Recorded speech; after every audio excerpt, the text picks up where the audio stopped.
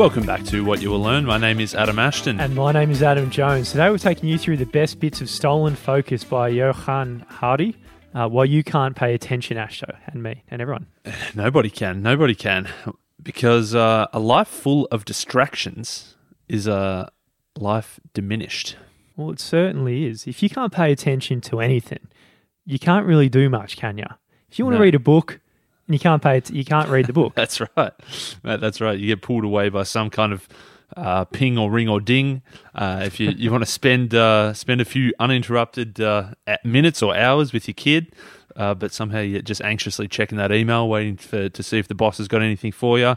You want to set up a business, but then your life just gets sucked into some TikTok vortex and you never start that business. Maybe that's a bit... Sounded a bit... Whatever you want to do, you just get pulled into some kind of distraction. Yeah, mate, it's a phenomenal book because I think we're all had those experiences. Oh, yeah. It's so hard to not get pulled in that vortex sometimes. Oh, yeah. You can blame yourself. But luckily, Johann is not really going down that path and just saying how dumb we all are. He's saying it's not our fault. Yeah, he says that there's really never seems to be enough stillness, enough cool, clear space for you to stop and think, because every time you try, something's sapping you. And he reckons there's probably a little bit of personal responsibility in there, but he's saying it's actually the whole system effectively that's being created at all different levels, that the whole world is just distracting you. Yeah, I know your vortex, Ashto. I know the algorithm TikTok has on you, and it pulls you in, mate. If they just didn't have the vortex so tempting, you'd be not spending so much time on there. So they're pretty good at it. Yeah. Every time you get interrupted, studies say that it takes an average of 23 minutes to actually get back to that state of focus. So you might be working away really hard, banging out that monthly report, and then you just think, oh, I wonder what's happening on Instagram. Scroll through a couple of stories. Think, oh, it was just 30 seconds, I'll get back to work. No, it's not 30 seconds. It's 23 minutes before you get back to that peak state, that optimal sort of productivity that you're at. It's not good, mate. It's not good. So as a species, we're facing a whole new slew of unprecedented tripwires and trapdoors for us to trying to achieve our goals. And unlike previous generations, we're not really rising above to meet the biggest challenge that the world's facing right now. Because when attention breaks down, problem solving also breaks down. That's pretty clever, yeah? If the distractions stop you from problem solving, you can't solve the problem of distractions. Oh, geez. That's a clever evolutionary trait of distractions. Oh, it's true, mate. You can't get rid of them because they've eroded any possibility of us solving the problem. And there's big things going on right now. Like, if you've got democracy, and it really does require the ability of the whole population to pay attention long enough to identify real problems. Might be brought up from people from the other side of the aisle, and does take a little while to actually see them. And also to distinguish, fantasies that come up from our leader with solutions where we need to hold our leaders accountable if they fail to deliver on them. Yeah, mate, you went to the epic level of global politics. Even at the personal small level, it's pretty hard to pay attention. Even I just realized the other day, I got into this trap of normally I'd be watching a TV show, which is normally a distraction in itself, but then you almost distract yourself from that playing, like, say, a game of poker on an app. And then I realized that I'd be playing poker whilst watching the TV. And then there was one time I was watching the TV and my brain couldn't watch it because it wanted to play poker whilst watching it. It was like, that's distracting yourself from the distraction. It's just, how many layers deep does that go? It's so good. I can't even it's ridiculous. Distract myself from the distraction either. So we're all cooked, man. But luckily in this book, there's a little bit of hope in there, because if we understand what's happening, what game we're actually playing, we can begin to change it. Ashto's old uncle, James Baldwin, he once said, not everything that is faced can be changed, but nothing can be changed until it's faced. So the cross is human-made. We can step up, we can face it, and we can do something about it today. Johann, we've obviously done his book, Lost Connections. The book before that was Chasing the Scream. It got turned into a Hollywood feature film. I think he got nominated for an Oscar or something as well, somewhere along the way. And obviously, so he sort of collected himself a little stash of coin that he was sitting on. He thought, you know what, as part of this next book, I'm going to do an experiment. He went away. He lives in the UK. He went to the US. He went to Provincetown, and he left his phone. He brought just like an old school, can only make calls and texts, can't do any of the other cool stuff phones can do. He brought a laptop that didn't connect to the internet. It was broken, so he could just type stuff, but he couldn't actually connect to any internet. And he thought, I'm just going to see how this goes. No distractions, none of the normal stuff that we would have. I'm just going to go and sit with my thoughts for a couple of months and see what happens. Yeah, full Buddhist monk style he went, and the joint he went to was Provincetown. It's a pretty good name for what he's trying to do here. I just got that sort of feel. But he did get that week of just big decompression, right? None of us have really had that, I don't think, for so bloody long. And he was pretty much stoned. That's what it felt like, naturally just walking around. Just this mixture of exhaustion and stillness, just wandering around the streets, going through a library, looking for a book to read, probably putting your brain in a position that hasn't been in a very long time. He said every so often he'd feel these weird sensations bubbling up that he hadn't felt for a long time. Normally he was chasing those distractions, but sometimes he just felt this sense of calm. And he felt that even just by leaving those two lumps of metal, the laptop and the phone, leaving those behind, he just felt these different sensations that he hadn't felt for years or even decades. It was like a metaphor, like it felt like you've been holding these two babies screaming the whole time and put them over to the babysitter, and they're screaming and vomiting and vanish from view. Bit like, have you seen the movie We Got to Talk About Kevin? No. Big sidestep here. I won't go. Is it a good movie? Phenomenal movie. It's Really? Disgusting though. But anyway, she's not having a good time with the baby, but she walks What's it called? past. Where You Go to Talk About Kevin? We need to talk about We need to Kevin. talk about Those who Kevin. listen and know it's a sick movie. Yeah. But she goes past a construction site with her screaming baby, then past the construction site, she just pauses, and then all the construction noise is her break from the baby. Anyway, big step away from the book. Let's go back to the book. I wasn't sure what the connection was. That movie popped up in my brain yesterday. I was talking about it. There you go. I thought I'd let you go, and it might loop back around Mate, at some point. It's got nothing to do with the book. Okay. Let's keep going. Okay. So Johan's babies, the phone and the laptop, he put them away, and his break was actually a break. It wasn't construction noise. It was calmness. Nothing was going on. He'd walk on the beach for hours a day. He'd go to the library and he'd pick up books to read. He even read the newspaper, which was a seemingly ancient tradition that he hadn't done for such a long time. And so gradually over time, he reduced his reliance on those things. He didn't feel those saps anymore, the things that were trying to suck him away from whatever he was doing, and check Instagram, check TikTok, check his email. They eventually started to fade away. Clearly what was happening, it was more attention, more connection, and he only just began to understand it. So before writing this book, got him thinking, right? Like, is our collective attention span really shrinking? It is, but what studies are out there? Yeah, he thought, I'm 40 now, I'm getting older, I couldn't really focus and read a book like I used to. I couldn't just spend an hour without, quickly checking something else along the way, and he thought maybe I'm just getting older, so I'm losing focus. But he realized after this, a couple of months in Provincetown of not having these distractions, his focus was better than ever. And so when he was looking at studies, he found that on Twitter, after 8 years of Twitter between 2006 and 2014, they analyzed how long does a topic stay trending. So obviously when things are trending, it means that in general the conversation is staying forefront of people's minds and people are still talking about them. And they were trying to work out, well, how long did something trend at the start and how long does something trend now? Yeah, so in 2013, when they first looked at it, there was a top 50 most discussed subjects, and they was discussed for about 17 and a half hours. So yeah, almost a full day. Yeah. 2/3 of a day. By 2016, it dropped pretty fast. So in the space of 3 years now, only 11.9 hours. So this suggested together on the site that we're focusing on things for a shorter periods of time. Yeah, that's a fair drop in a couple of years. Because obviously over those couple of years, all the distractions had kind of ramped up. All the popular social media had really taken off, and people were getting, they just wanted that next hit, the next big thing, and they were, discussing topics shorter, and they were quickly moving on to the next thing because they just wanted to chase that next hit. Yeah, there's a lot more time that needs to be understand these things. Like when the war started in Ukraine, Astro, you're probably thinking about it every day, but it doesn't even cross my mind anymore, unfortunately for the people there. That's pretty hard on the people listening from Ukraine. And same with Afghanistan, the war there, what happened there. It just, our brains just can't hold it on the things. It's just new bloody news stories.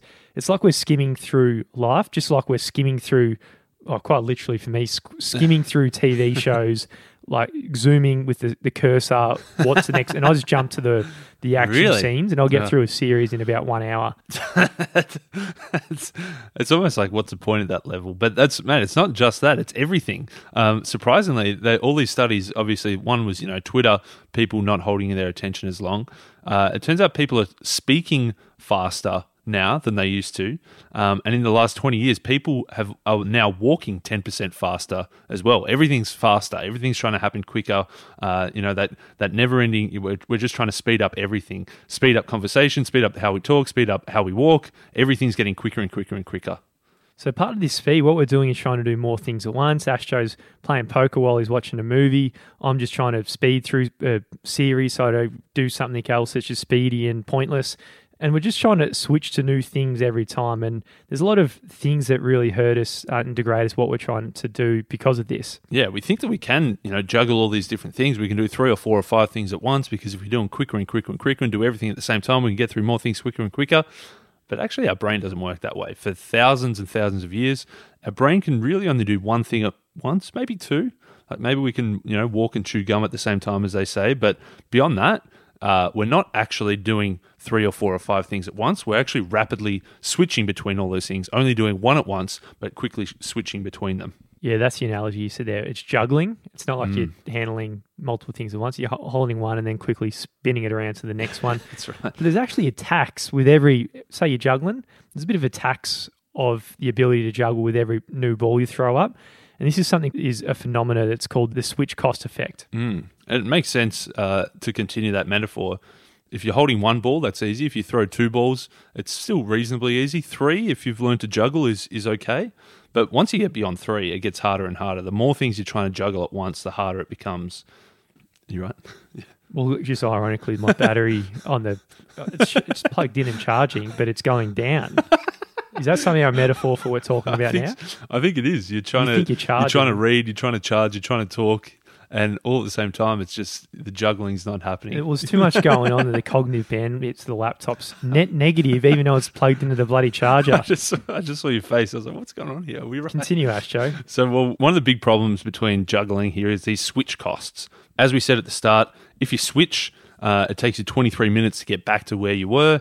They did another study. They found that they put a whole bunch of people to do a bunch of tasks, and to one group, they said, cool, just focus and do this one task. To another group, they said, cool, focus and do this task, but we're also going to send you a whole bunch of text messages and phone calls and emails whilst we're doing it.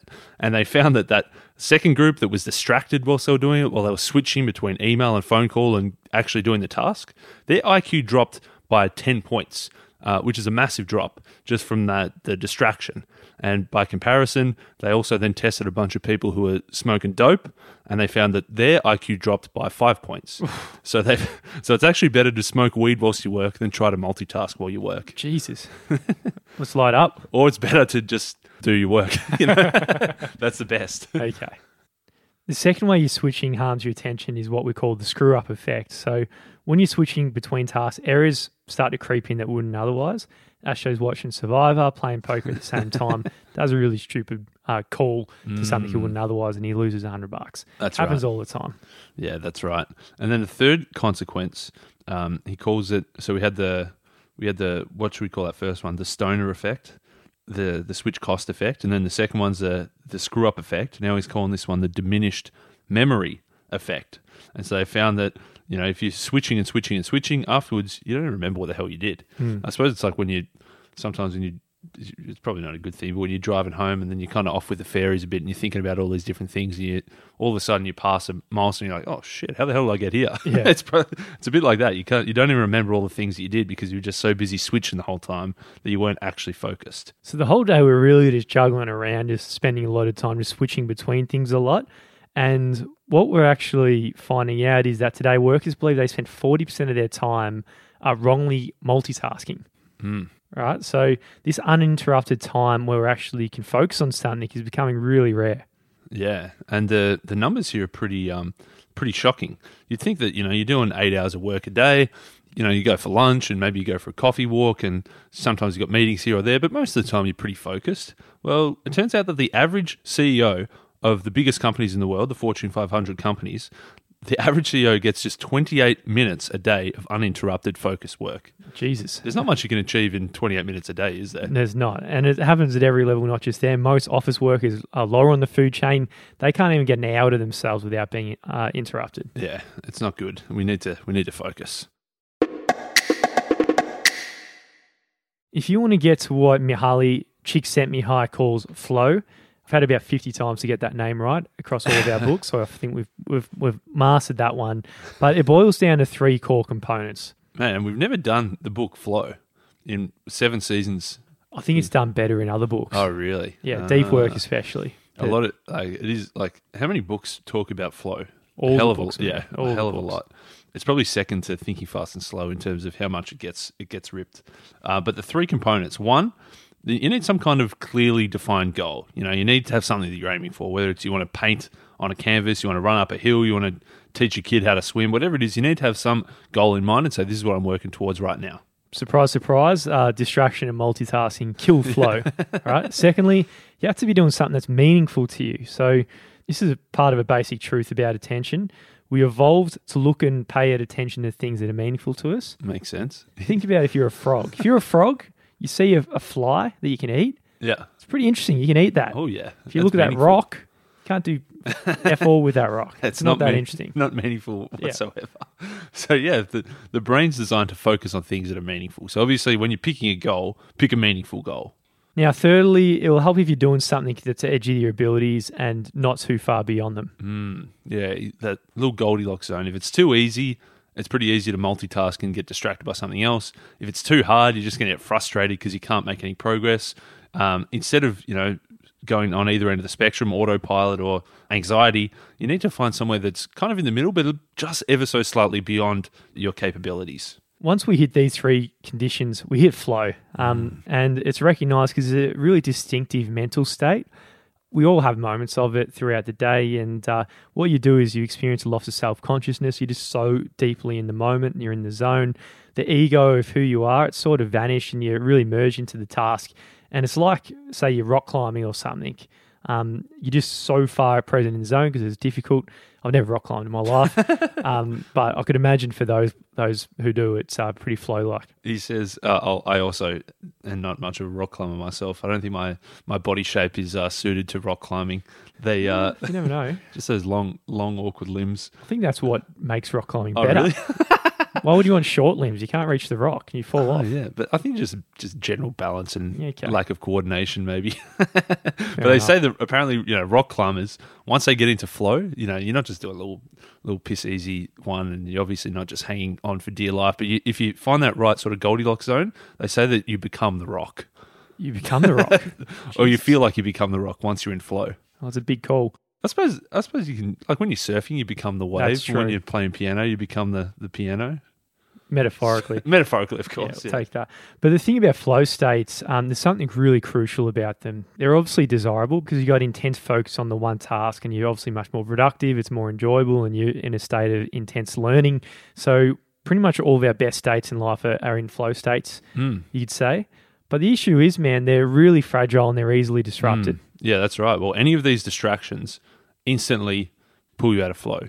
If you're, doing some jazz improv on the piano and you've got into flow and you're really going for it, and then just a little ding goes up and there's an Instagram messaging, you go and check it, flow, instantly dead. Yeah, done. And staring at the screen is actually one of the activities we take part in that provides the lowest amounts of flow. And we're on the screen a fair bit of the day. It's almost like a fake surface flow. It kind of feels like you're in flow because you do get sucked into it, but it's not actually flow, like the flow of an actual challenge, like climbing a rock or surfing a wave or doing some jazz improv. Even Big Chick Sent Me High. We can't interview him because he passed away a year or two ago. When he was right at the end of his life, when Johan interviewed him, he was 87, and he said, some of the best experiences in his life was hiking up a mountain, just because it was those flow states. And now, Chick Sent Me High has done a lot of pretty cool shit. He had a pretty impressive life, but the thing he wanted to do was go back to climbing up a mountain because it was that flow state, the things that are most important in our lives. So in our lives, we got a battle between 2 big forces, and the 2 are fragmentation and flow. Fragmentation makes you really small, angry, shallow, but flow, it makes you bigger, deeper, and much calmer. Fragmentation, it makes you shrink, and flow expands us. So the question is, do you want to be one of Skinner's pigeons? Asho, hit us with what Skinner's pigeon is, because I like it. I think it's a good question. It's when they, Skinny went and caught a pigeon, put him in a little cage, and made him do things driven by triggers and just actions. It's like, if you lift your left wing, then I'll give you a little treat, and that's kind of like the social media companies are saying, if you scroll through, if you make this post, then you'll get a like. You just get pinged around all day by little notifications in your phone and little distractions all day. Compare that to one of Harley's painters. Think about Michelangelo, who's spent his pretty much whole day in flow, just going hardcore at the Sistine Chapel. There's a lot of people who out there achieve great things because they lived in flow states and not one of these skinny little pigeons. One specific activity that can really get you into flow, if you do it properly, if you're meeting Csikszentmihalyi's 3 criteria, he says is actually reading a book. So that's a good thing for us. We really have a lot of books if we do it properly. Yeah, well, I think for the most part, I'm in flow when I do it, but I still get knocked off sometimes by one of the pigeons. But that's all right. But other forms of flow, it is being sort of just bustled out for constant distraction. Yeah, Johan says it's not reading necessarily that's the flow, but reading an actual book. He says if you're reading on a screen, like say you read a news article on your computer at work, you're not really reading it per se. You're kind of just skimming it. You're trying to get the main points. You're probably having a look at what's at the top, what's at the bottom, and maybe grabbing a few headlines in between. Whereas when you're reading a physical book, you're sitting there, you don't have those digital distractions, and you can really dive deep into that book and get into flow. Yeah, and these digital distractions, they're like explicitly very different and got different messages, but also implicitly interesting. Like, for example, think about Twitter.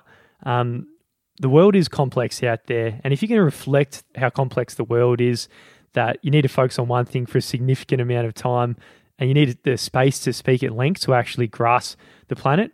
But when you're playing on Twitter, it's saying something totally different. It's saying you need to say what you need to say about this subject in 280 characters or less, and you need to respond immediately, impulsively, and that's how the culture really is on Twitter, to most of the time a pretty broad, complex topic.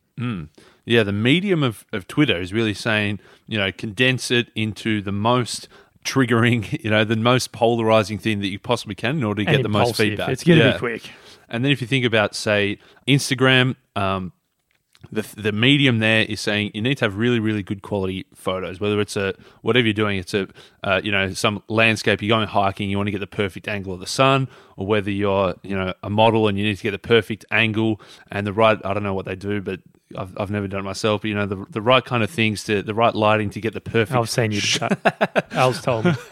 To get the perfect shot to make you look as good as possible. That's the medium is rewarding those things. Well, that goal in Instagram is pretty much to just spur envy in your friends about how good you're doing. And in one sense, it's probably the opposite of friendship, because totally. It's just a hollow parody of what friendship could be. Prince's book, on the other hand, show it's a very different message that's buried in this medium. Yeah, that medium there is saying, we've got hundreds of pages of really important stuff that somebody's taken a hell of a lot of time to try to boil something down into, not into 280 characters, but maybe 280 pages, because that's the amount of time that it takes to convey this complexity. So it's saying that, firstly, life is complex and you need to take time aside to think about it. Secondly, there's value in leaving behind your other concerns in life and just focusing on this one thing.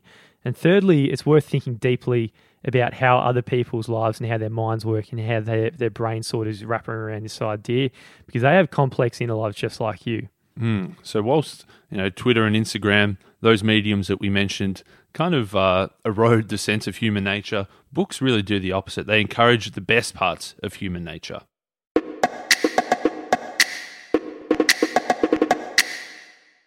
The first layer of attention that we have in our lives is our spotlight. So when you focus on immediate actions like, hey, I'm walking to the kitchen to make a coffee, that's your spotlight. You want to find the glasses, you open the cupboard, you grab a glass, and what's in the fridge? Let's go to the fridge and grab some lettuce. That's your spotlight. Does the lettuce go with the coffee? No.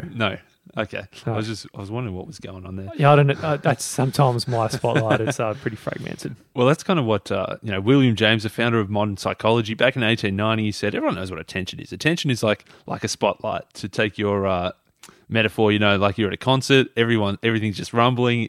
Everyone's just there's that nervous energy waiting. Then all of a sudden the lights drop. Everyone knows something's going. Everyone goes quiet. The spotlight pops up and out pops Beyonce, and everyone just focuses. That's kind of the type of attention and focus that William James knew back in 1890, and it's still pretty relevant today. That's one of the major types of attention. If your spotlight gets distracted or disrupted, you're really prevented from carrying out the near-term actions. Quite literally, sometimes we'll go to pull out the lettuce and you're pulling out the barbecue sauce, and then all of a sudden you're like, why did I do that? That literally happens quite a bit. There's a second layer of attention, and that's your starlight. And this is what you apply to your longer term goals. So your projects over time, how you want to set up a business, you want to be a good parent. These are the things, and you strategically find out how you're going to achieve these goals with your starlight. Yeah, that's right. That you've got your spotlight, obviously, you're focusing in on that immediate task. The starlight, it's kind of way off in the distance. If you want to write a book and it's going to take you 6, 12, 18 months, you need to have that starlight focus to gradually chip away at it at a time. And without the starlight, you really forget where you're headed and you're not really going anywhere. The third layer of attention is what he calls daylight. Now, this is the form, folks, that makes it possible to first figure out what your longer term goals are in the first place. That's right. To work out what stars you're going towards. Is this where I don't know if that metaphor works, does it? The stars don't really work in the daylight. Kind of like, so say if you set a goal to be a good parent. Yeah. Daylight is like, I want to be a good parent. You work out what your values are in life and where you want to go and what sort of that step before setting the goals. Okay, nice. You obviously need a bit of time to think and reflect and be very clear to be able to figure out what are those stars that you want to aim for.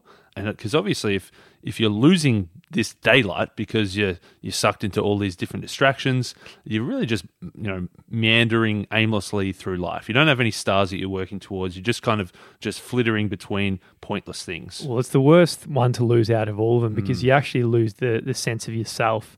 And you only find your starlight and your daylight through sustained periods of reflection. You need this mind wandering and let your brain to have that space, and you need that deep thought. So what hackers normally do if they want to take down a website, one of the most common ways is they get a whole bunch of different computers to try to connect to this website all at once. They try to overwhelm its capacity. They max it out. It's called a denial of service attack. And so Johan is saying, really, like today, we're really living through a denial of service attack on our minds. There's all these things trying to connect to it all at once. The server, it's maxing out. It's done all it possibly can, and it's really starting to shut down. Yeah, things are trying to grab our attention just by throwing information at us, really undermining our capacity to responding to anything. And it just leaves us in a state of distraction or just paralysis. So obviously what we need to do is we need to somehow fight back against all these things that are trying to access the website. We're going to have to put a few spam filters in place. We're going to put a few ad blockers up there. Get some Norton. That's right. We're going to have to try to fight back against these things. And Johan's saying that the whole world is designed in a way to distract us. So we need to find a way to fight back against it.